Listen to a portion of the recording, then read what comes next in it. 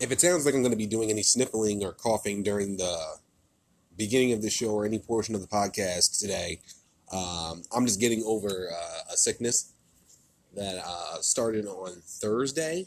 I was hoping to record on Friday, and unfortunately it got worse, much worse than I actually thought. I had to call out of work and all that stuff, and I do apologize for not getting out what was supposed to be episode 10 for you guys. But I'm feeling a lot better. My voice sounds fantastic. I'm not filled up with mucus as I was about 2-3 days ago. So with all that set aside, let us begin with this opening segment. And it pertains to what happened last night on Monday Night Raw. There are only literally 2 talking points that I'm going to go over and discuss here to open up the Young Lions perspective. And we're going to start with a positive.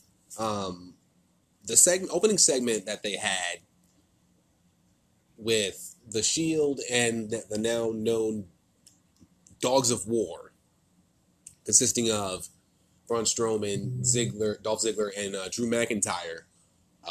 They could have not picked a name for them. I don't know why they call them the Dogs of War, but hey, I don't work for WWE, nor would I ever want to, because my ideas kick more ass than all of their creative teams combined. But what they said in the opening promo with that is what I want to discuss. It was fantastic what was said here, because the main focus of what I got out of it for the segment was surrounding Dean Ambrose. To open up the show, all 3 members of the Shield, of course, came out. Of course, Reigns being the Universal Champion, Rollins being the Intercontinental Champion, and Ambrose not having a belt to speak of. Then Corbin does come out and lets them know that he will be in 6-man competition against the Shield tonight with 2 members of his choosing. That's neither here nor there. I don't really respect a member of the TGI Fridays waiting staff, so we got that going. But I want to discuss what Ziggler and McIntyre had actually said. So when Corbin came out, Corbin says that his boss Stephanie is here tonight and it's her birthday. He said that he won't let Raw turn into madness like it has for a few weeks now as he's putting his foot down. He says that he and his partners, which we figured out later tonight, would actually be the Authors of Pain, and which was the right choice to make for WWE, will toss the Shield around the ring, and he promises he will impress his boss. Corbin said they will expose the Shield for what they are, selfish individuals. He says everyone in the locker room dislikes the Shield individually and as a group. He then goes to say that includes these men. Then out came Strowman, Ziggler, and McIntyre. Strowman then took to the mic, and he says that he basically tells Reigns to shine that title up real nice because he won't be wearing it for very long. He then says he can see cracks start to form in the Shield, and it's just a matter of time before they implode. He says that at WWE Super Show, it will be the 4 of them versus the Shield. And he doesn't mean Corbin, which confused me a little bit because I'm thinking so we're going to have a 4-on-3 handicap match? We're going to have League of Nations versus the New Day all over again? Because I'm not for that, and we all remember that match sucked. But he did Rollins crack joke saying, his math is kind of off. And I was thinking the same thing, but Strowman replied with saying, Ambrose is starting to see the light. And when you saw Ambrose, he had that menacing look on his face, I guess they were teasing that heel turn, which I really didn't want them to do. At this point, you start to get that feel of, oh shit, the Ambrose heel turn's coming. I'm one of those guys, I guess I'm kind of old school in saying that I would rather not see the heel turn come. Yes, the heel turn is coming, but I would rather just let it play out. How will we get to the heel turn for Ambrose instead of just flat out basically foreshadowing that it's going to happen without fail? And that kind of really messed with my head a little bit, thinking that, man, They really could have just let this go for at least maybe a few weeks, a month. Let this really play out, and then bang! Ambrose hits him with that dirty deeds on Rollins. He attacks Reigns. Bam! Heel turn. We're good. I'm fine with that. Just let it be more organic. Let it just play out. Then we can get to that point. So he said at the Super Show it would be the four of them against Rollins and Ziggler. He did say, then Ziggler chimes in and says that Ambrose doesn't need the Shield, but they need him. He knows how good Ambrose can be, and now he has nothing but Rollins and Reigns have everything. LordsOfPain.net giving me some typos there. Got to work on that. Rollins told him that's ridiculous. McIntyre takes to the mic and gave Ambrose props for pushing him to his limits last week. He says Rollins and Reigns don't appreciate Ambrose, and he deserves more. Ambrose continues trying to turn on. They said they're trying to turn Ambrose towards them, but Rollins tells him that he's full of it. Wow, LordsOfPain.net really coming with the typos today. Good God. Ziggler said Strowman is trying to win Reigns' WWE title at WWE Crown Jewel, and if Ambrose hangs with them, the Intercontinental title will all be his. Now, considering the fact that Strowman will be going for the Universal Championship at Crown Jewel in the first week of November, Ziggler and McIntyre are the current Raw Tag Team Champions. That leaves Ambrose to get the Intercontinental title away from Seth Rollins. Ziggler goes on to say that he wants Ambrose to turn his back on the Shield. Reigns interrupts and tells him to shut up. He then says the people didn't pay to hear Ziggler run his mouth. Or as he said it, bump his gums, which made no effing sense. They paid to watch the Shield beat them up, so let's do it. And Ziggler, Strowman, and McIntyre start to make their way towards the ring. Corbin stops them, says they're not going to go down tonight. It's going to wait for the Super Show for this.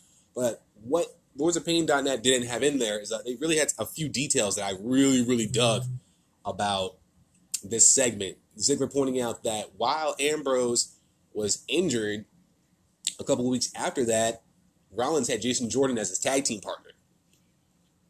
So that really started digging deep. And I think, Ambrose was definitely out.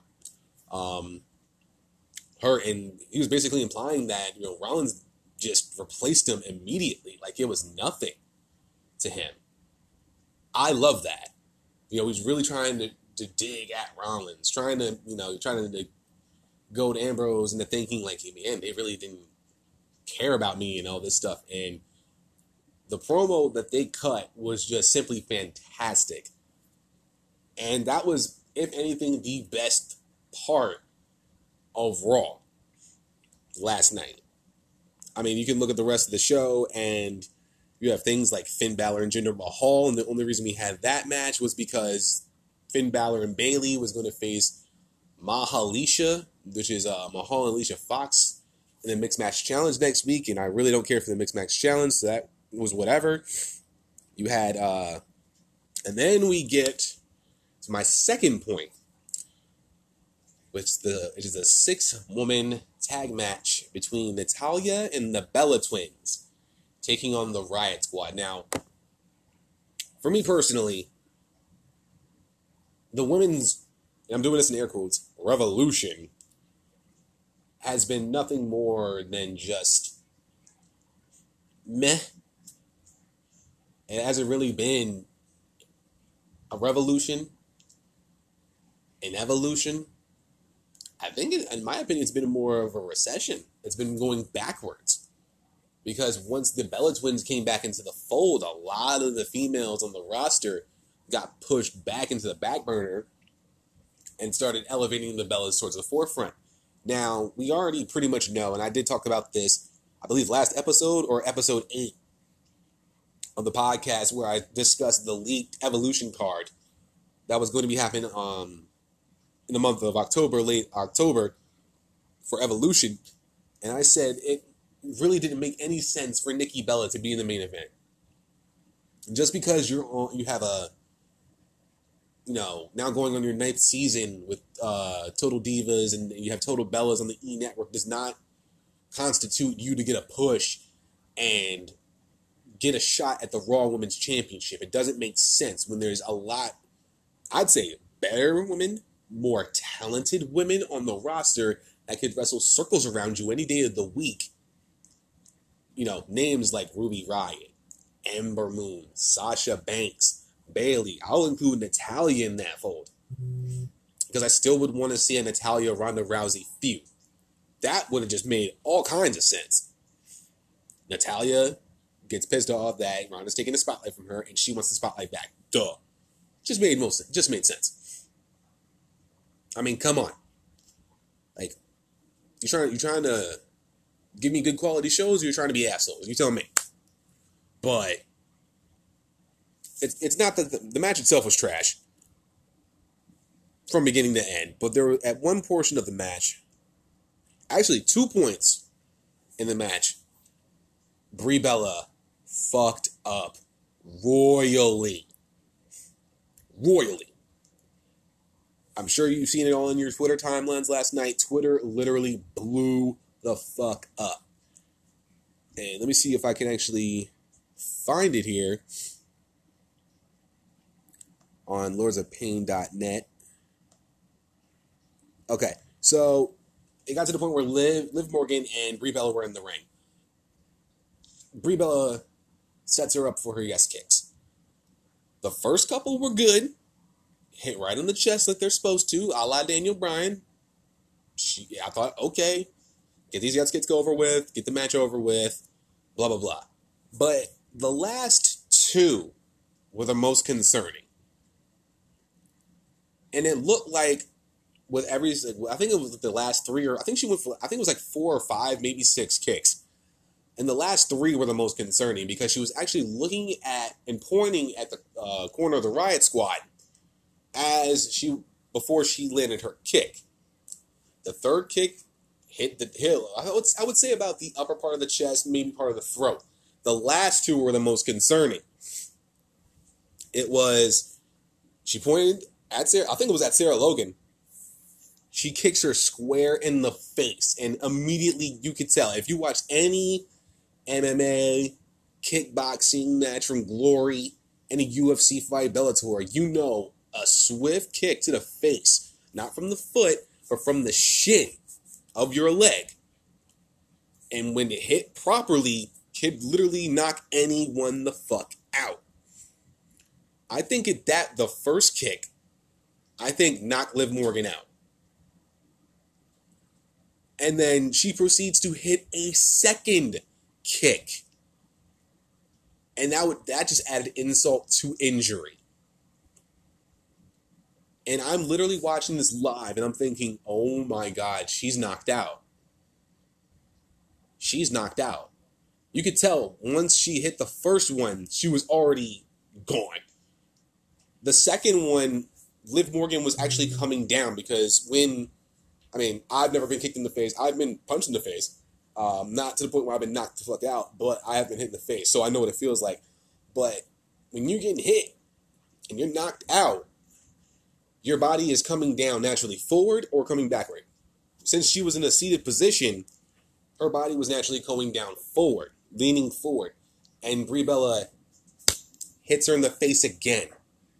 And anybody who's smart, you could tell Liv Morgan was out. Completely out. So, in that case, it's usually up to, at that point, it's usually more so towards the referee to try to make the decision to whether either, it's one of 3 things, I should say. Either Brie Bella realizes, oh shit, I may have really hurt her, and so either let me do a Brie Mo chant and let the referee come towards Liv, or what Brie Bella actually did, which was number 2, which is actually go for the cover, or the referee immediately recognizes it and goes for the X. Now 2 happened. Option 2, number 2 happened. The ref didn't recognize it. I don't know if the ref recognized it immediately. I wasn't exactly sure if he did, and if he did, excuse me. if the ref did recognize it, I'm sure he was told in his earpiece, hey, you might want to look at Liv.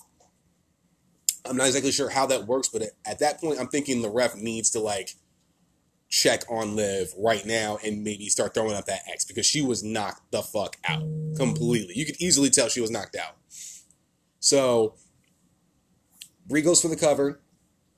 I don't know how Liv.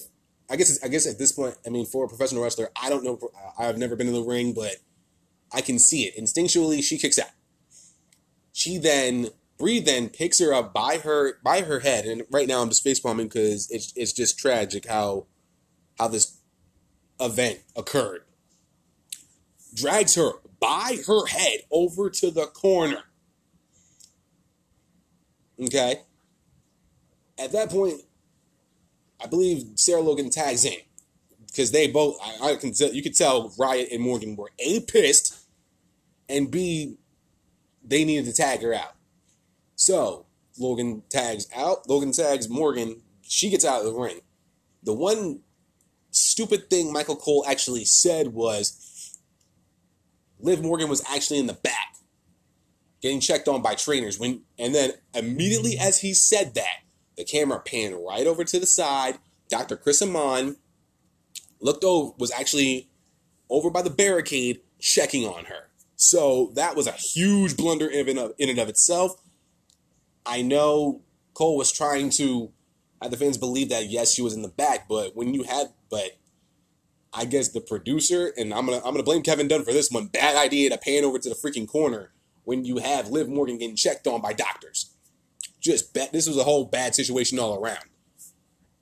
So the second botch I'll talk about real quick, and I love what happened afterwards, was that Logan had Brie Bella's legs, lifted her up for a monkey flip. I tried to lift her up into the ropes and try to throw her out the ring. She hits Riot with an elbow, and I believe you could see Brie Bella say tag or something like that. I'm not exactly sure. You correct me if I'm wrong, but you then see Riot immediately tag Logan out. And then Riot gets in and kicks her square. I believe it was either in the chest or in the face, but she kicked her hard as shit. As if to say, basically to give her the receipt. And for those of you who don't know what a receipt is in wrestling, and I'll give you an example. I believe it was the Fatal 4-Way match last year at SummerSlam between Brock Lesnar, Samoa Joe, Roman Reigns, and Braun Strowman for the Universal Championship. And I believe it was Strowman who, I guess, was going a little bit too hard on Brock Lesnar. And with veterans, you know, there's some things especially for Strowman, I believe he was in his first, second year, maybe third year in, so he's still a young guy in the company.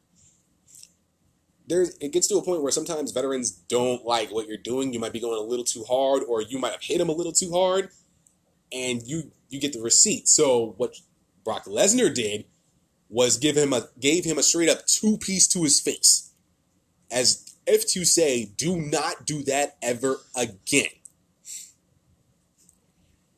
Riot basically did the same thing to Brie Bella last night. She tags Logan out. She gets in the ring. Brie Bella's on all fours, and she kicks her hard as shit on the chest, as if to say, how dare you do that to Liv? We're trying to be professional. I understand you're trying to be professional. You're trying to be, and I mean, between all wrestlers involved, it's all about basically, A, trusting the person you're in the ring with, and B, making sure they get out of it unscathed. No injuries, maybe some bruises and cuts, but no severe injuries or anything of the like. So, pretty much that happened. Ruby hits a disaster kick, Riot kick actually, on Natalya to get the victory. But I did see Twitter go ballistic.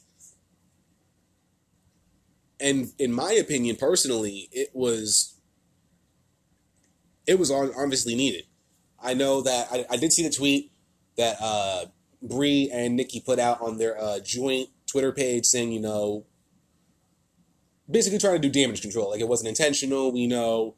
what we're trying to do in the ring and all this stuff, and sending love to Liv Morgan and all, but an apology would have been just as successful, if not needed. Since the Bella Twins have made their return to WWE, Brie Bella has literally botched 4 weeks in a row. Literally 4 weeks in a row.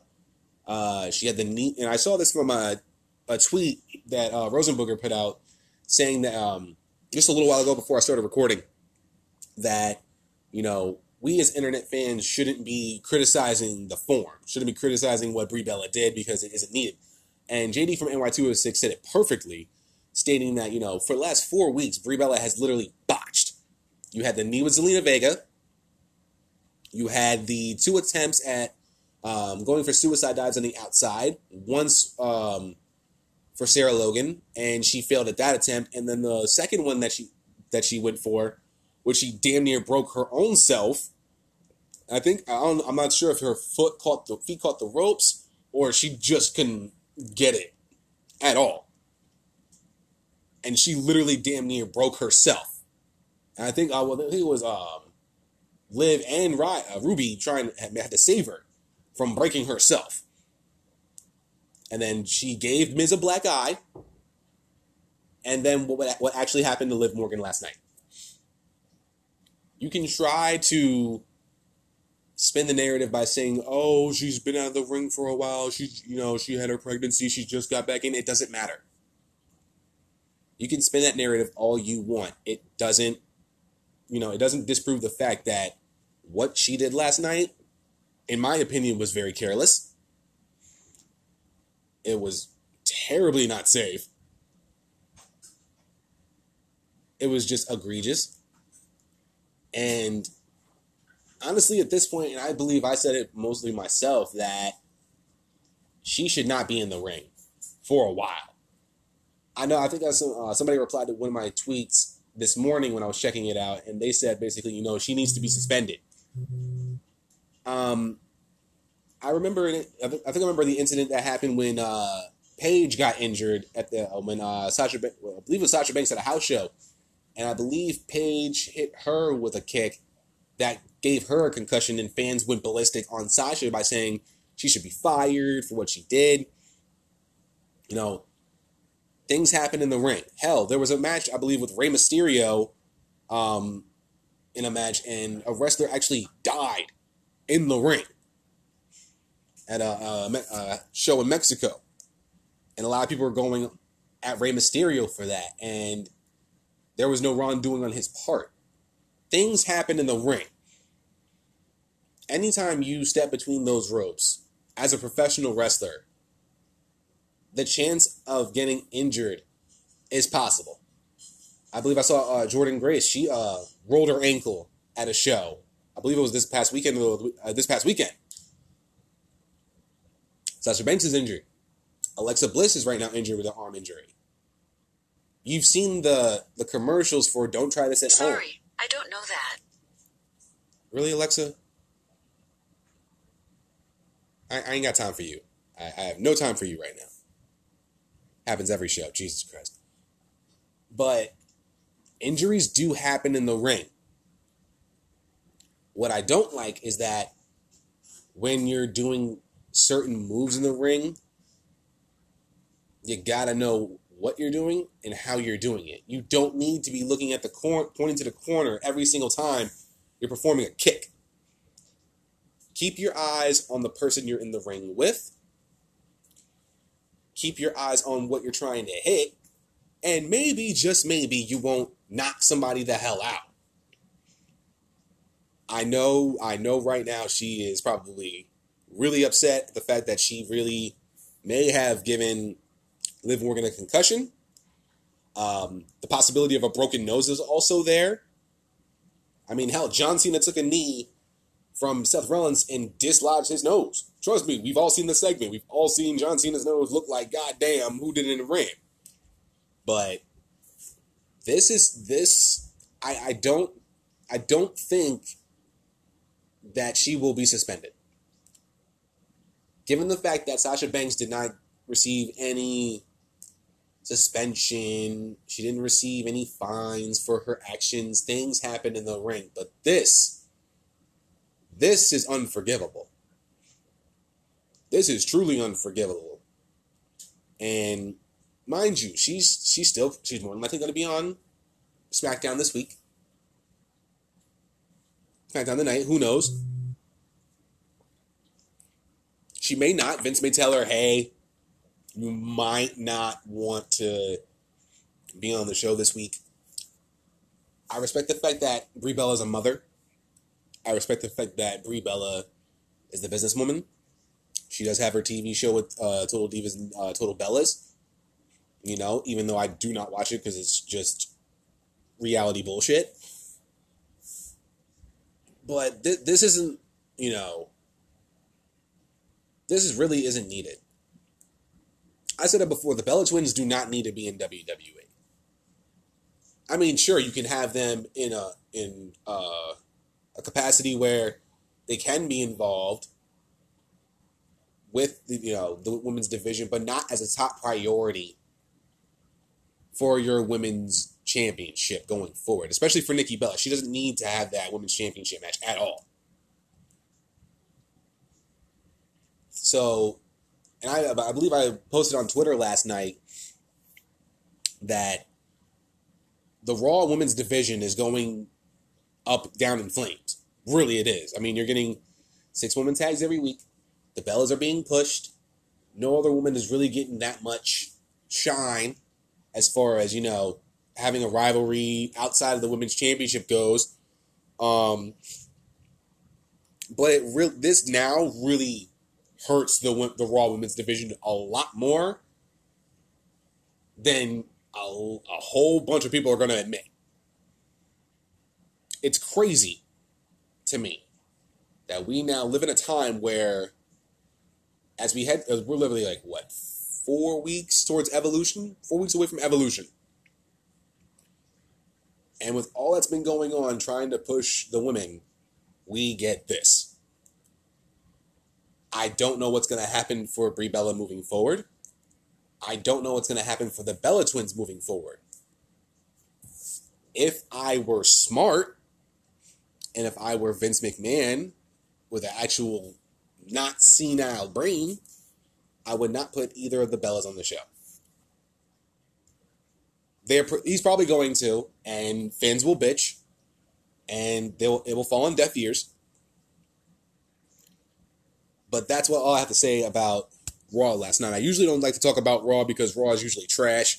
The hope for that under 2.47 rating is still there. It's still there. I'm hoping for it just to prove my fucking point.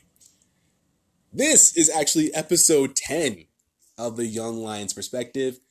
And with that being said, let us begin.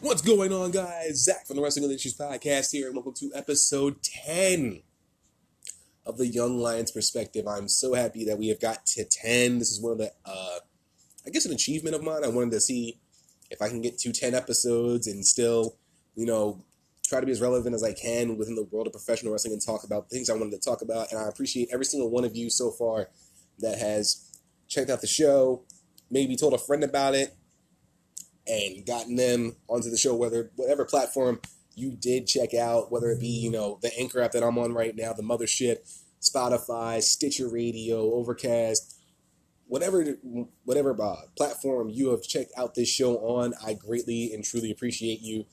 I wouldn't say to me it's a landmark, and I got my coffee here, so here's to 10 more. Now, as I said in the beginning of the program before I went on my opening rant, I do apologize for not getting a show out last week. I wanted to get a show out on Friday to talk about the latest episode of NXT that involved the champion versus champion match between Ricochet and Pete Dunne for the NXT North American and UK championships. That was a barn burner of a match. It is definitely on my list for possible match of the year candidates, even though at the end, Undisputed Era did come out and cause a disqualification for both sides. I love the match from beginning to end. That was a classic match. I had the feeling that they weren't going to have either man lose, especially for Ricochet, who just recently won the championship from Adam Cole at TakeOver Brooklyn just a month ago. So I had that strange feeling that it may cause a disqualification. Luckily for me, with my mind, it did. And that was a barn burner of a match. The crowd was so invested in that match that it was insane the amount of moves they were trying to go for. And I wanted to talk about the Mae Young Classic Episode 3, especially with the return of Caitlyn going up against Kavita Devi, making her return. Caitlyn getting the victory and moving on to the quarterfinals of the tournament. And, of course, the match between Toni Storm and Jinny, seeing a Progress rivalry. Words are hard. Progress rivalry. There we go. Seeing that actually being showcased to the masses, and especially for Jinny now, getting her chance to shine. It was really awesome to see those two, to see their chemistry, just float, be shown to the world. It was fantastic. And then, of course, the main event being Mia Yim taking on Allison Kay. I had never seen Allison Kay before in a ring. I had heard about her. She's known, for those who watch Impact, she is known as Sienna to the world, but I had never seen her in a ring before, and her and Mia Yim tore the house down in the main event. I was very pleased with what those two brought to the table. It was fantastic. And then hearing over the weekend that Mia Yim actually signed to the WWE and will be working at the Performance Center for the NXT brand, that just made that even better for all parties involved. So I apologize for not getting that out there for you guys. I really wanted to, because I was really hyped about talking about it, especially after what happened on Wednesday. But sometimes Mother Nature just tells you to go fuck yourself, and you just need to shut it down for a few days. So, but besides all that, we got on the docket today New Japan Pro Wrestling's Destruction in Kobe 2018. And for those of you who do have NJPW World, the app, or you have it njpwworld.com, this was a very, very, trying to look for the right word to go on with this, because it was a very, I guess I would say, prolific event. A lot of things went down that most people weren't expecting. I'll put it to you like this. On Sunday morning, I'm still recovering. I'm a lot better than I was about, I'd say, 2 days ago. I'll tell you that. On Sunday, I woke up at 2:30 in the morning. Woke up in a cold sweat, just feeling like crap. And I looked at my phone, just checking stuff, and I realized, and then they showed for YouTube that it was Destruction in Kobe, which was the last event of the Destruction tour that started on September 5th. And I was thinking, wait, they're having an event today? I was like, I don't think I'm going to go back to sleep anytime soon, so let's watch it. And I'm so glad that I actually saw it live from beginning to end and actually saw what happened throughout. It was a very impressive event. Another match of the year candidate in Okada and Tanahashi. We'll definitely get into that later. A lot of names came out. Young Lions, really came out to play in the opening matches. And, of course, I believe we had the beginning of the IWGP Junior Heavyweight Championship Tournament. For those who don't know, the Time Bomb, Hiromu Takahashi, suffered a neck injury at the, I believe it was the Dominion event back in May. He was facing Dragon Lee in a one-on-one match. I believe it was non-title. Dragon Lee went for a suplex, and Takahashi landed on his head, thus suffering a severe neck injury. And my thoughts go out to Hiromu Takahashi. He is definitely one of my favorites, the junior heavyweights. Definitely has a style that I really like. Of course, he's part of Los Ingobernables de Japón. with Naito and all those boys. So Takahashi, get well soon, bro, because we definitely need you in the juniors division. You are definitely missed. So take care of yourself, and hopefully we get to see you in. I'm thinking probably 2019, because if you've seen the video for that, it was a rough bump that he had to take. So with that happening, the title was actually then had to be vacated by Takahashi. He had to vacate it because he hadn't really. After the G1, they went back to their tours. So since Takahashi was unable to defend the title, he had to relinquish the belt. So what New Japan did was have the last 4 champions before Takahashi actually be a part of the tournament. So that would be Bushi from LIJ. You had Kushida, Will Ospreay, and you had Marty Scurll. So the first match of this tournament, which would be Kushida and Bushi, which we'll discuss later on, was the first one of the tournament. Marty Scurll and Will Ospreay will face each other at Fighting Spirit Unleashed, which is going down on actually this coming Sunday. So I think I'm about to do some predictions on another episode. I would say probably maybe this Friday. We'll get into that. I'll definitely get into NXT in episode 4 of the Mae Young Classic. I'll definitely spread that in there for sure. So look out for that. But so at the end of it, I believe King of Pro Wrestling on October 8th will be the championship match between the 4 of them.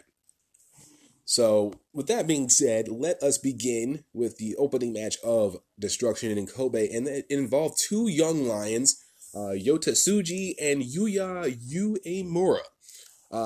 This is actually a little bit of a storyline going into this, in which these 2 had 14 matches against each other. I guess part of the matches they were facing were part of the Destruction Tour, I'm sure. And Kevin Kelly actually stated at the beginning of the match, they were 0-14. Neither man could get a victory over each other in 14 matches. So there's actually a little bit of a storyline going into it. Which one could get the first singles victory? It was just a nice little 10-minute match. Had a little bit of a slow start. I mean, in 10 minutes, you can get a little bit done. But for the young guys, they're trying to really show themselves and try to, gain more experience and trying to show and prove to their trainers that they are worthy of moving up to the next level and learning more moves and getting their move set up, which is always a good thing for those. And I believe 2 of the guys right now, I believe Kawato and I forget the other guy's name, but 2 guys are on excursion right now. I believe one of them is actually in Rev Pro right now, and Kawato is on excursion as well. So these guys are trying to build up towards that. So neither of them actually could get the victory. They really went off on each other back and forth. These 2 were aggressive from beginning to end. Uemura, I believe, was the heavier of the 2. Tsuji being the more junior heavyweight type. I really like both of these guys. And towards the end, Uemura attempted to turn Tsuji for a Boston Crab, sat down for a pin instead. Really close, was very close to getting the victory here. The final minute of the match was really getting me invested. Tsuji kicked Uemura as he turned him over for a Boston Crab. So actually, no, Tsuji is the heavyweight. Uemura is the junior heavyweight. I apologize for that. And so Tsuji gets him in the Boston Crab. In the last, I think, 30 seconds of this match, Tsuji was going for everything on this. He cranked back on it. At the end, Uemura perseveres, and the bell rang at 10 minutes, thus ending another time limit draw. So they are now 0-0 and 15 against each other. I'm sure this will turn into a little bit of a feud between these 2, and it's pretty good to see. They're actually having a bit of a rivalry within the Young Lions to tell a bit of a story. Trying to become top of the class for their particular class, and I really enjoy that there's a little bit of a parody there. Moving on, we got, of course, former IWGP Heavyweight Champions, Junior Heavyweight Tag Team Champions, Roppongi 3K, Sho and Yo going up against Young Lions, Shota Umino and Ren Narita. I've seen a bit of Umino, actually, over some shows, especially during the G1 Climax tournament. He was definitely getting a bit of shine.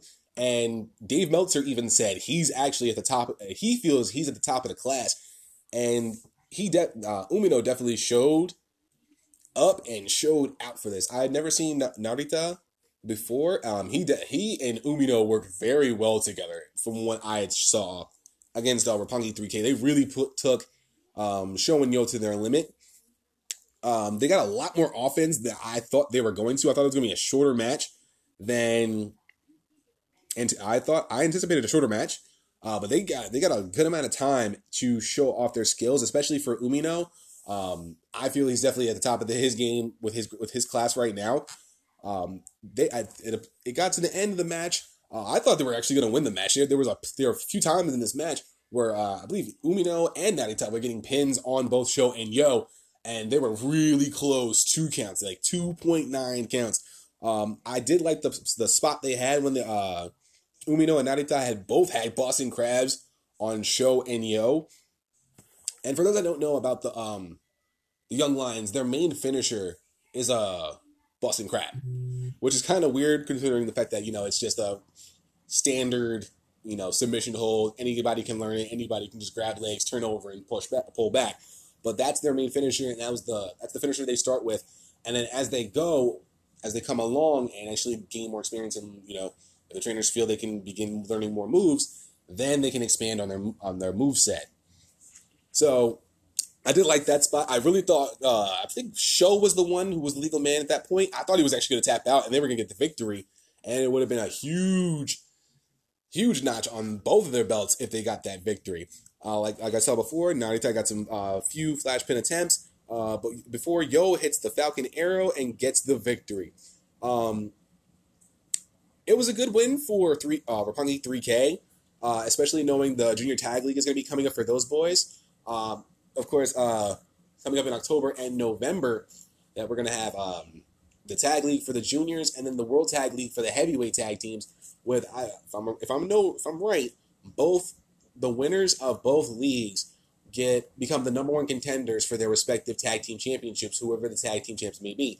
Right now in the junior tag team division, it's Yoshinobu Kanemaru and El Desperado, and for the heavyweight tag team, that will probably be decided at Fighting Spirit Unleashed when they have the Young Bucks defending the heavyweight tag titles against the Gorillas of Destiny, being Tama Tonga and Tangaloa. And that's going to be a really good match right there. We get into junior heavyweight. We get into another tag match between the junior heavyweight tag team champions El Desperado and Yoshinobu Kanemaru and Jushin Thunder Liger and Tiger Mask. And for those who are true Liger fans, this was definitely a match for you. I actually enjoyed this match. It really was something I thoroughly enjoyed, especially because I'm a big Liger fan, having seen him in WCW, and then, of course, seeing him on TakeOver going up against Tyler Breeze. That was a pretty cool moment. So, with this, Liger and Tiger Mask were coming out to the ring for their match, and out of nowhere, both members of Suzuki-gun attack Liger and Tiger Mask early on.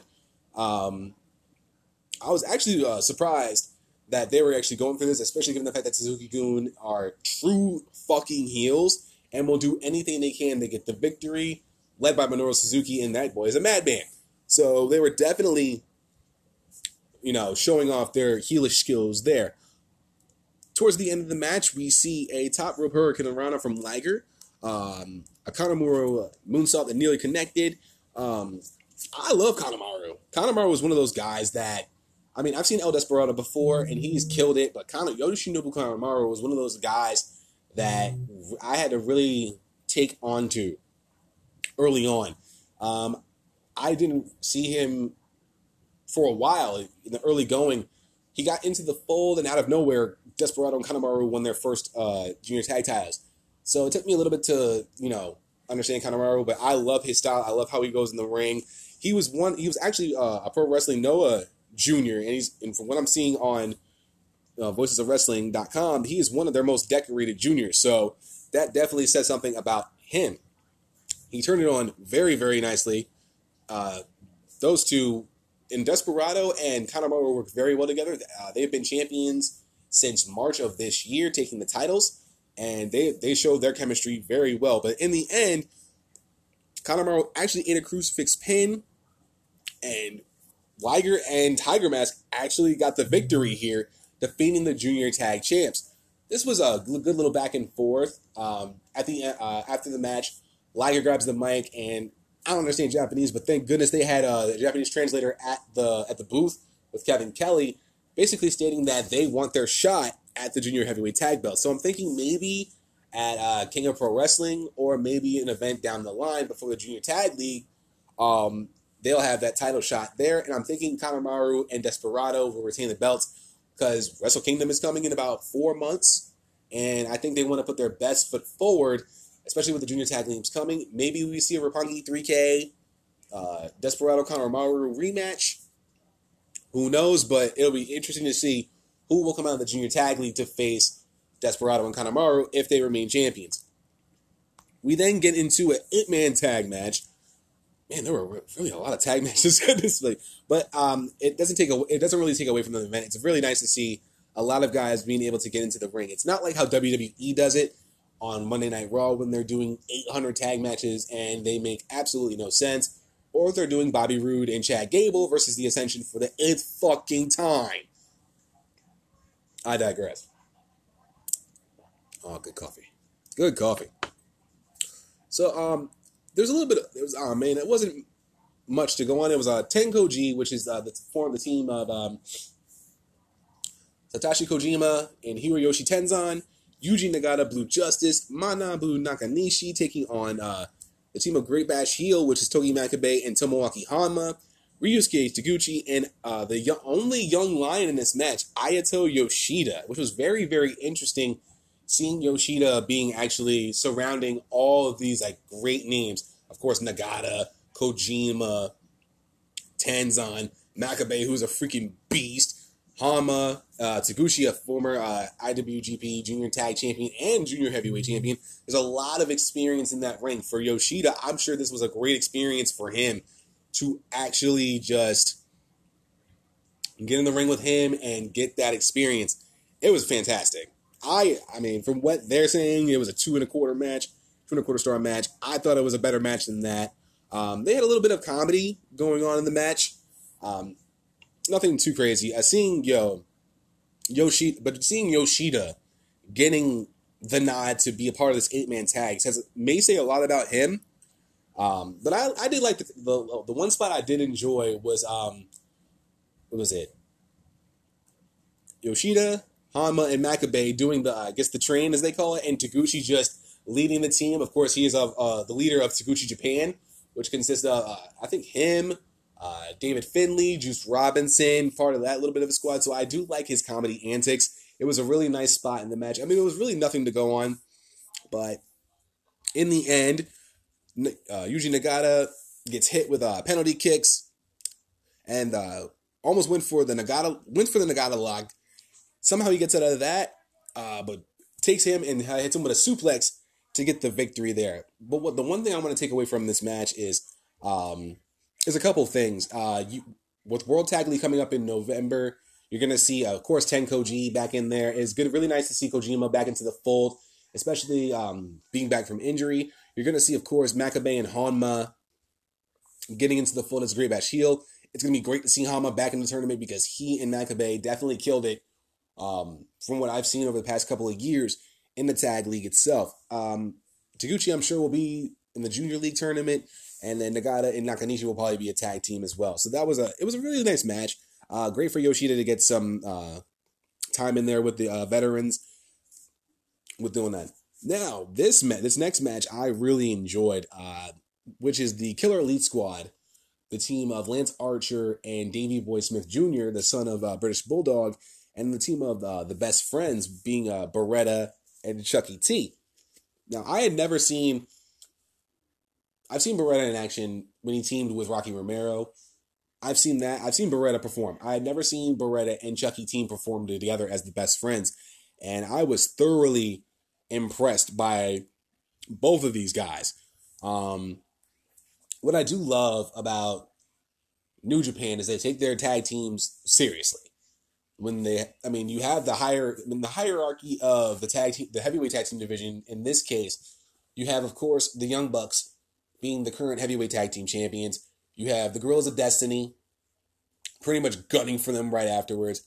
You have now the Killer Elite Squad again back to prominence. I'm assuming the Best Friends are definitely going to be involved and trying to make waves in the heavyweight division, considering the fact that Beretta has now moved up to heavyweight, and it's really good for him because hopefully in the future Beretta starts going for the Never Openweight Championship, IWGP Intercontinental Championship, maybe for the heavyweight title somewhere in the future. But I think his limit is the IWGP Intercontinental Championship for now. But you look at the heavyweight division, tag team division, and there's a good amount of depth there. And that's what I love about New Japan. They can really present their tag teams very well. And I'm a tag team guy. I love the tag teams divisions. And I really wish that WWE could actually do the same with their tag team divisions, especially on Raw, in which they have AOP, The Revival, Ziggler, McIntyre, and those guys, and build it around that. But getting back into this match, it started off with KES spending most of the match dominating the Best Friends. These two... Killer Elite Squad, they are former heavyweight tag team champions, and they work very well together. Of course, being under the Suzuki-gun group, they are true heels, and they show it every single time. When the Best Friends, when Beretta or Chucky T tried to go for a big move, KES counters. They were building the narrative that they were getting familiar with each other's moves, evading many attacks. They are pretty much trying to show okay, we know your moves as much as you know our moves. They got Chucky T outside. Davey Boy Smith Jr. shouts to Lance Archer, "Let's kill him," to which Archer responds, "Everybody dies." So this was towards the end of the match. They were going for the Killer Bomb, which is their finishing move to end their matches. And I think they hit one. They pretty much... I think they kicked out of it. They went for it again to Beretta, and actually Beretta somehow rolls Archer over, and he gets the 3 count and the victory. It was really nice to see, Beretta be recognized as the underdog in the match. It was really nice to see Chucky T get some time in there. I believe both of them actually did a double move jump over the top rope and landed on both Archer and Davey Boy Smith Jr. That was really nice. These two teams, I think, work very, very well together. And I'm hoping that they start a little feud between the two teams going forward and maybe lead to something at Wrestle Kingdom. Maybe one of these two teams will be in the hunt for the tag team championships. It would be really nice to see those two. One of those two teams that getting the title shot. I mean, everything I'm saying now is I'm building towards Wrestle Kingdom. Everything they're doing now, we're starting to build towards Wrestle Kingdom. And I think these two teams are definitely going to be in the hunt for the tag team championships. And do not be surprised if we get another match between the Best Friends and the Killer Elite Squad in the finals of the World Tag League. I'm just going to say that now. I don't know who's going to be in the league yet, but do not be surprised if these are the two teams you see in the final trying to earn a spot at the IWGP Heavyweight Tag Team Championships, whether it be the Young Bucks or the Guerrillas of Destiny. So we have that. We go from that to a 6-man tag between the Chaos faction, which consisted of Switchblade Jay White, Yoshihashi, and Will Ospreay, against Juice Robinson, David Finlay, and Toa Henare. And with these 6 guys, there's a lot of talent here. Of course, Juice Robinson being the IWGP United States Heavyweight Champion. He's going to be going up against Cody at Fighting Spirit Unleashed on Sunday. And that's going to be a crazy match, especially for Juice Robinson being on a big stage, going up against the now NWA World's Heavyweight Champion, David Finlay. I really like what he's shown. I think I discussed it when I was talking about the G1 Climax Final. He is now recognized as the C Block champion, holding up that little thumbs up trophy. Toa Henare, coming back from excursion, really showing himself to be a possible prominent heavyweight within the ranks. I would really like to see him maybe, I would say either next year or the year after. You can possibly see Toa Henare make a spot in the G1 Climax tournament because he's going to be that good of a heavyweight. You just got to give him a little time. Jay White, of course, being the Switchblade, being the heel of one member of Chaos, he's definitely someone I think you're going to look out for, especially after his performance in the G1 Climax tournament, beating, Okada in the tournament, and then doing what he did. I'm not trying to foreshadow it. I'm foreshadowing here. I'm not trying to give it away. But what he did later on the night I really think they're going to be pushing this guy a lot more. And Will Ospreay speaks for itself. I mean, this is just to give him a little bit of momentum going into his match with Marty Scurll this Sunday. Oh, excuse me. So, the match started off real hot. Really, really hot between these two. And Yoshihashi, as of late, is one of those guys where he's been like a true mid-carder, but he's definitely been proving himself as of late, especially within the G1 Climax Tour. He definitely started kicking ass. Starting off hot, getting the better of Finlay and Juice. Yoshihashi has definitely shown his wear within that, and it was really great seeing him getting a lot of action in. So, a little later on in the match, Finlay's down in the ring. Ospreay looks like he's about to springboard onto him, but he does a double jump and flips onto Juice and Hanari on the outside instead. That move was fantastic. Early on, there's a lot of Jay White not getting involved as much with this, and that was, of course, in true Jay White style. Juice Robinson getting his spots in, hitting his numbers. I'm telling you, Hanari is going to be one of those guys in the future that we're going to be truly enjoying. I really do like that Islander character they're really putting on him. A lot of people think it would be like the old school Usos before they turn heel. He hit a delayed deadlift vertical suplex and really showed off his strength. I enjoyed that thoroughly. It was fantastic. So I enjoyed this match. Towards the end, see here, Yoshihashi restrained Hanare for White to strike him. The crowd was beginning to buzz a little bit towards that. I was really surprised that it didn't happen. Hanare ducks out of the way. White hits Yoshihashi instead. After a little bit of remorse there, White then hits the Blade Runner on Hanare to get the victory for his team. I'm really loving the dissension storyline within the Chaos faction. It has been coming on as of late ever since Okada brought Jay White into the fold. And if you're a big New Japan fan like myself, you know that White was also part of the reason that the Bullet Club began its dissension between especially Kenny Omega and Cody Rhodes. I'm foreshadowing, people. I'm telling you, at the end, it gets really, really good. It was truly fantastic. So, Chaos gets the victory there. Really good match between these two. Between these six, I should say. It was a really fun match. This is probably one of the matches I really would want to go back and check out, just for the talent that was in the ring, especially for Jay White and Will Ospreay. I really enjoyed those two in there.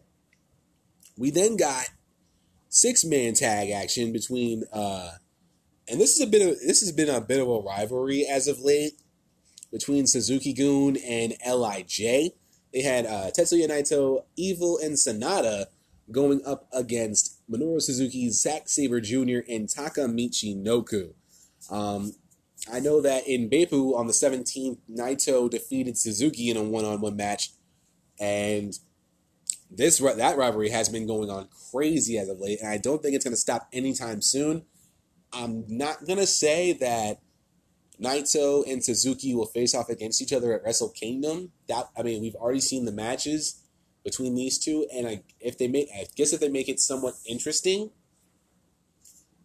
and have maybe a bit of a stipulation, it could go down. Not saying it would, but somewhere down the line, this does have to end. But from what I'm seeing, from what I heard, it was a decent main event to end in Beppu. But these two definitely go off on each other every single time they meet, which is always a fantastic thing. I'm hoping sometime soon Chris Jericho does come back into the fold. And, hey, maybe we'll get a 3-way between Jericho, Naito, and Suzuki for the IWGP Intercontinental Championship. Chris Jericho does have to defend it soon. I'm sure NJPW would be like, hey, we might need you to defend this championship in a minute. Just want to throw that out there. So, and of course, the rivalry between all members of Suzuki-gun and LIJ, this rivalry is fantastic. It's definitely stable warfare between these two. This kind of reminds me of, when it was like the Nation of Domination, going up against WWE wrestling. I would say basically the factions of the late '90s when you had Los Boricuas and the Nation of Domination and all those groups going up against each other and battling for stable supremacy. Who was the best faction in WWE? That's what I love about New Japan. The stables going up against each other in warfare. It's like never ending.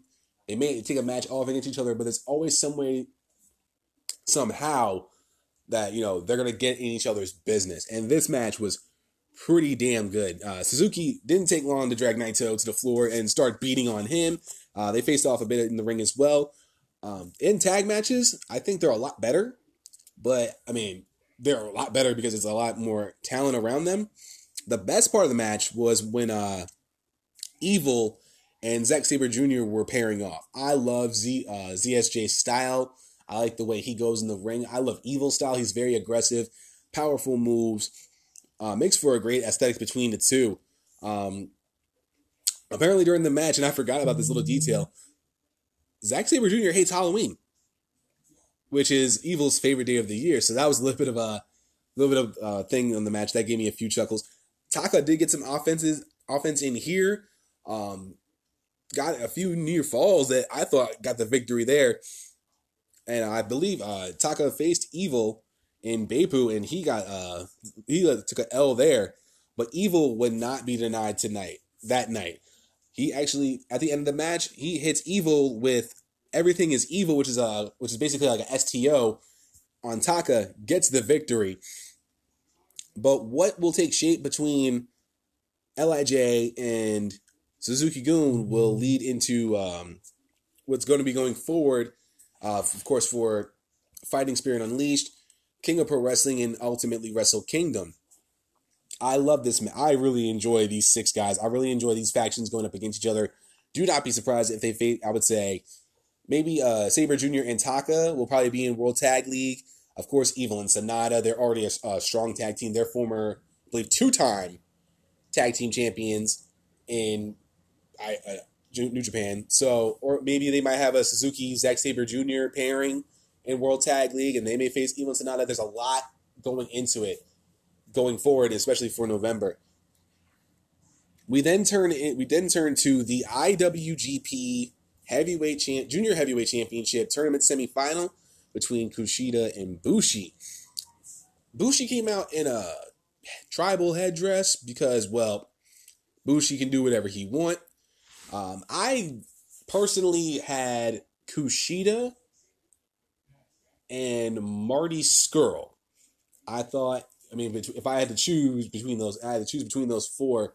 I had Kushida taking on Marty Scurll, with Marty Scurll winning the tournament. Now, that could possibly happen. We still have Fighting Spirit Unleashed to go on Sunday, so maybe that happens, or maybe they might go the side of Kushida will Ospreay.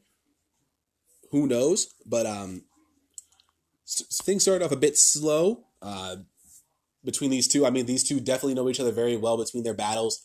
When Bushi took the title away from Kushida, before Kushida beat Bushi to take it back, I believe it was Best of Super Juniors when Kushida won and then got the title back, or that might have been him against Will Ospreay. I'm not exactly sure, but he did get the title back from Bushi. I love Bushi as a junior. When he's doing singles matches, this guy is fantastic. Very smooth, great move set. And they don't really... But the thing is, sometimes his matches only set on one speed.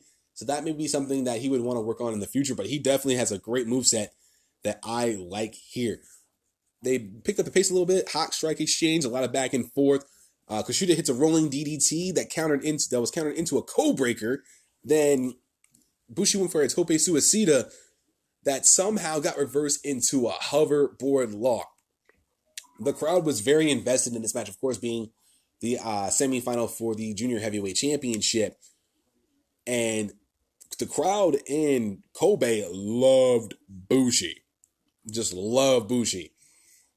It got to the point where he actually pushes the ref away and sprayed Kushida with his black mist, and the crowd actually cheered for it. They popped for that. They were ready for Bushi to actually beat most would consider him being the ace of the junior division. And I would definitely agree that Kushida is one of the top guys in the division, but I think Ospreay or Skrull is the ace now instead of Kushida. That's just my opinion.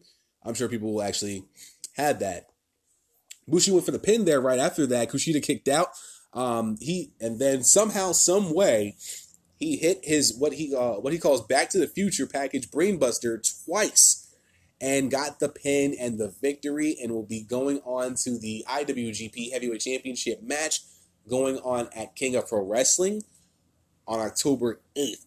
This was a really good match. I had to rewatch it because I kind of fell asleep a little bit towards the end of it, because mind you, I just had, it's early in the morning, and sometimes you need your sleep.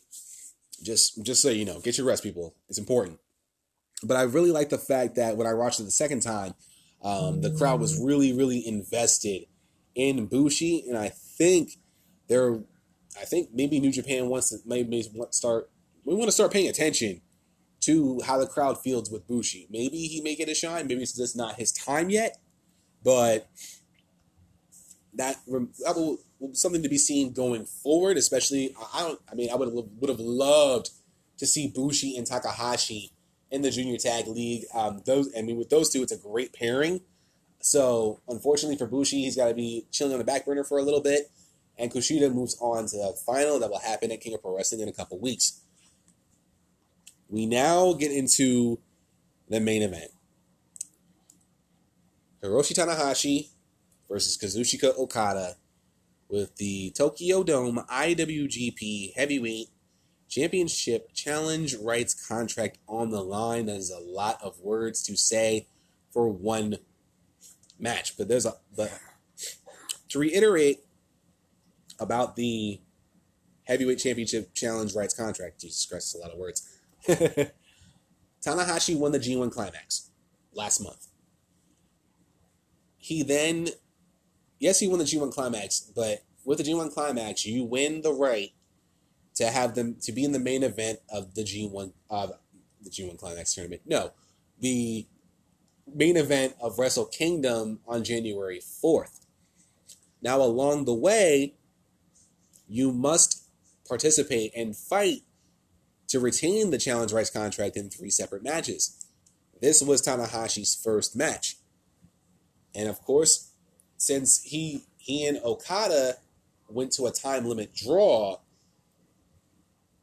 this made sense to be the first match to actually be the first match to go against each other. Now, Kevin Kelly did note that Okada had been in 6 straight Wrestle Kingdom main events. And unless he won this match, that streak would actually be broken. He would not, if he didn't beat Tanahashi, he wouldn't have his chance to main event Wrestle Kingdom. Now, for Okada to be in 6 straight Wrestle Kingdom main events and not have that Roman Reigns feel is something to be admired. Okada is one of the best guys in the world. Top 3, in my opinion.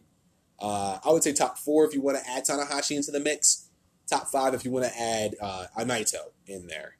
And then if you want to add Chris Jericho, just for shits and giggles, because he's fucking awesome. But this was a very, very important match too, considering the fact that Tanahashi hadn't been able to beat Okada in a little over 1,400 days, going back to 2015. The fact that you had not only the Challenge Rights contract on the line, but knowing that Tanahashi hasn't been able to beat Okada in 3 years adds a lot more weight to the match. It felt important. It felt like it needed to be a main event match, and this match really fit the bill. It was truly fantastic. Now, before the match even began, Okada was just, he knew that he had the advantage. He knew that he had Tanahashi's number, whether it be him beating Tanahashi or having a time limit draw. He had a smile in the corner. He was feeling good. Once the bell rang, though, crowd was immediately behind Tanahashi. And before I even go more into this match, with Okada, the storyline with him as of late is ever since he lost the IWGP Heavyweight Championship to Kenny Omega back at Dominion in May. I think I spoke about this before, that he's really been trying to find himself as of late. You had the longest reign in New Japan's history. Over 700 days with the title. Breaking the, title defense record of 12. Beating the man who held the record before you, Tanahashi, to break that record was special in and of itself. But after he lost that title, he had to find himself again. He changed his hair color from blonde to red. He came out to the ring with balloons. He changed up his entire theme song. I mean, he was really trying to, and it really showed throughout the G1 Climax tournament. At this point, though, with Okada, this was more focused. This was probably the biggest match of this year to date. Don't beat Tanahashi, you're not going to Wrestle Kingdom and being in the main event. Beat Tanahashi, you're in the main event. TBD. So they start the match off. Crowd immediately, of course, starts favoring Tanahashi. Chance of Go Ace rang throughout the building. You had Okada backing Tanahashi up to the ropes. Usually when he goes for the break, he's a clean break from him. He'll fake going for a chop, tap him on the chest, and then go for his Rainmaker pose. In this case, he wasn't going for any of that. He went on the attack. Hits Tanahashi with a forearm. Crowd starts booing Okada, which was a very interesting sight to see. I really wasn't expecting the crowd to be against Okada that hard. The ace Tanahashi landed hard on his left knee after hitting a plancha to the outside. And of course, at this point, Okada starts targeting Tanahashi's knee. Boos start to reverberate throughout the arena. It was really interesting to see Okada altering his character a little bit to get that kind of reaction from the audience. It was very interesting that, when Okada came in, when Okada came back from TNA Wrestling, now Impact Wrestling, he came back as a heel and immediately went after Tanahashi for the heavyweight title. So he can play a heel very well, but I think at this point right now, he's a little bit of a tweener. At this point, later on in the match, Okada then tweaked his left knee. Tanahashi starts capitalizing on him. A lot of back and forth with either a man trying to damage each other's knee. Of course, for Tanahashi to damage Okada's knee, that takes away the base for his Rainmaker finisher. For Okada, he was trying to take his base away for Tanahashi's high fly flow finisher off the top rope. Now, Tanahashi got his knee caught in the top turnbuckle.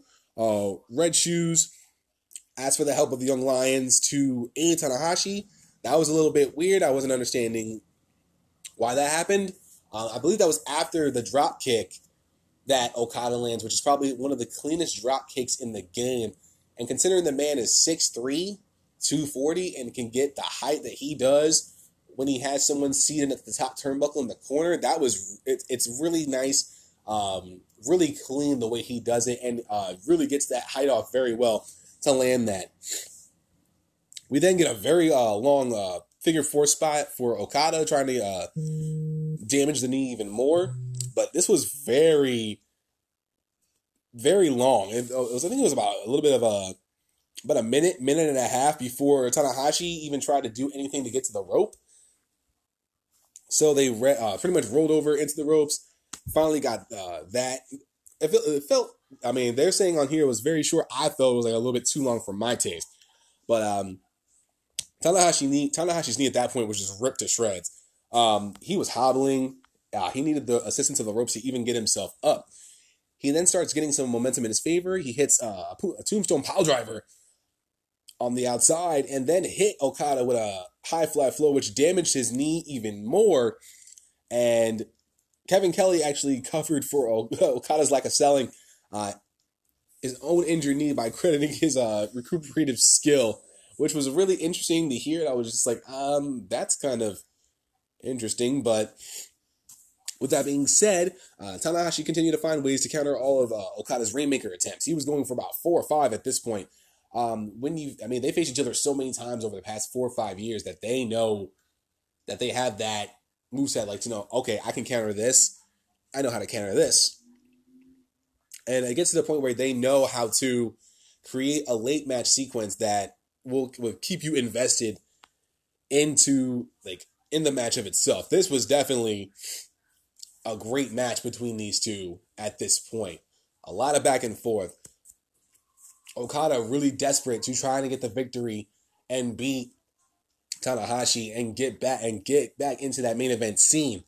Countless reversals, back and forth. They tried to vie for control of the top turnbuckle. At the end, Tanahashi then gets Okada down and hits a very, very hard high fly flow off the top rope.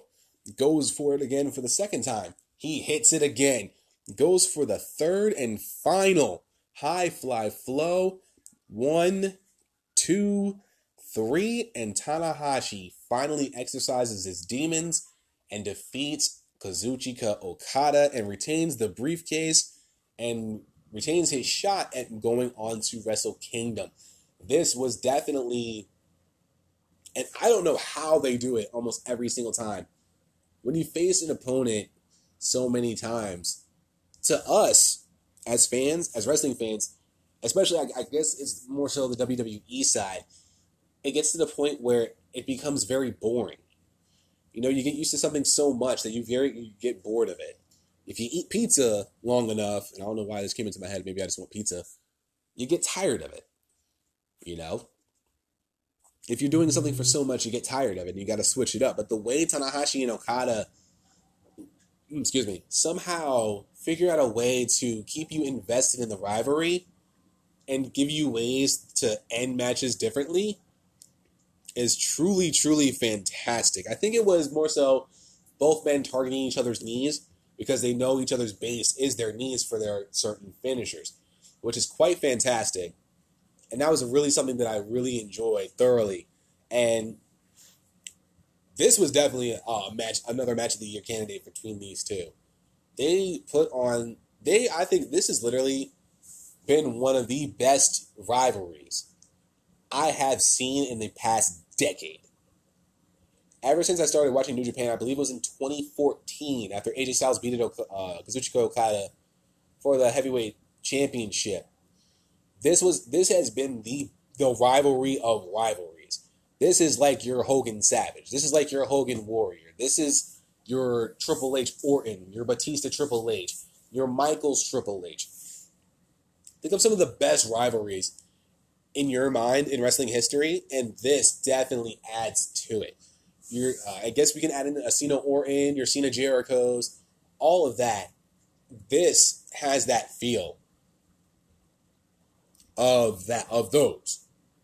This fits up. This was probably their one of their best matches since, I believe, their time limit draw in 2016 when they faced each other in the G1 Climax tournament. And I agree here with Voices of WrestlingNet, WrestlingWrestling.com. That was their best match since 2016. And it was truly fantastic. And if you do have NGPWWorld.com and you haven't seen this event, A, I spoiled it for you. Second of all, not sorry. And C, we're not even done. This isn't even the craziest part. The match itself was amazing.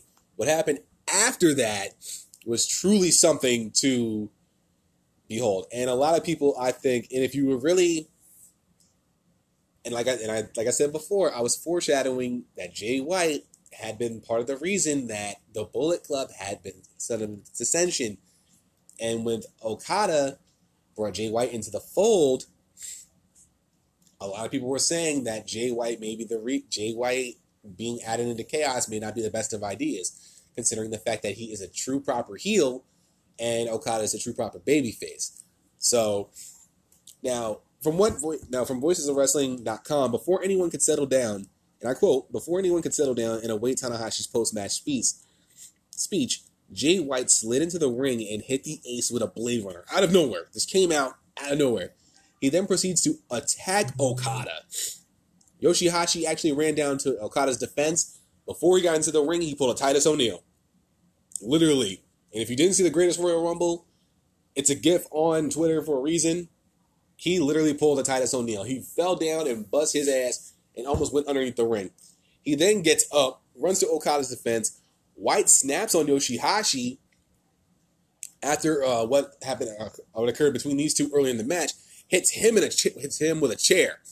I don't know how Yoshihashi started bleeding, but it might have been from the fall that occurred when he was heading towards the ring. But Yoshihashi was a bloody mess. He rubbed Yoshihashi's blood across his face like war paint. White takes the chair into the ring to finish Okada off. At this point, Okada's manager, Gedo, comes out. Now, one little detail about Gedo and Okada. After the G1 Climax tournament, Gedo announced that he would not be Okada's second in his matches any further. And you're about to find out why. Gedo comes down, marching down to the ring. Everyone starts to cheer, of course, because that was Okada's guy. That was Okada's right-hand man. He came down, and it looked like he was going to scold Jay White for his actions. You know, what are you doing? This is crazy. You need to be doing this. Okada and Jay White were looking at each other in the ring. Jay White was babbling. Well, pretty much Okada and Jay White were babbling back and forth. Jay White then goes for his Blade Runner pose, which basically is like a Bullet Club gun going across the throat. At the same time that White did that, Gedo takes the chair and hits Okada with what I saw was pretty weak, but it was a chair shot to the back of Okada. And the crowd in Kobe was shocked. I was shocked. I think I was making breakfast at the time. And I even was looking at, if you've seen one betrayal with chair shots, you've seen enough to know what was about to happen. But with Okada and Gedo, it's a little bit different. Considering the fact that Okada and Gedo had been by each other's side for 6 years. And then for Gedo to all of a sudden betray Okada the way he did. And then, of course, Gedo not being his cornerman anymore made sense for him to go after White. So Gedo betrays Okada and then actually becomes Jay White's second. Moving on with what voicesofwrestling.com said. Gedo motioned White to hit Okada with a Blade Runner. He hits it. He then proclaims that White had beat both of these guys, White being Tanahashi earlier in the year, and the briefcase and title contract therefore belonged to him. He ended it by saying that this is a new era. And that's how we went off the air for Destruction in Kobe 2018. And that was one hell of a moment to see to end the Destruction Tour.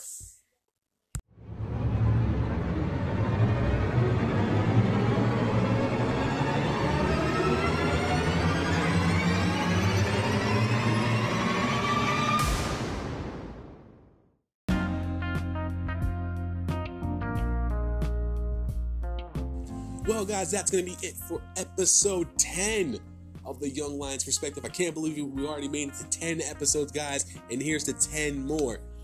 Greatly appreciate you taking time out of your day to check out the show, and if you like the show, tell a friend about the podcast, share it on your social media, and spread the word that the Young Lions Perspective is the alternative to what you have been hearing as of late. Now, If you don't check me out on the Anchor app, which is the mothership for all things YLP, you can check me out on Apple Podcasts, Google Podcasts, Breaker, Castbox, Overcast, Pocket Cast, Radio Public, Stitcher Radio, and of course that good old Spotify fam.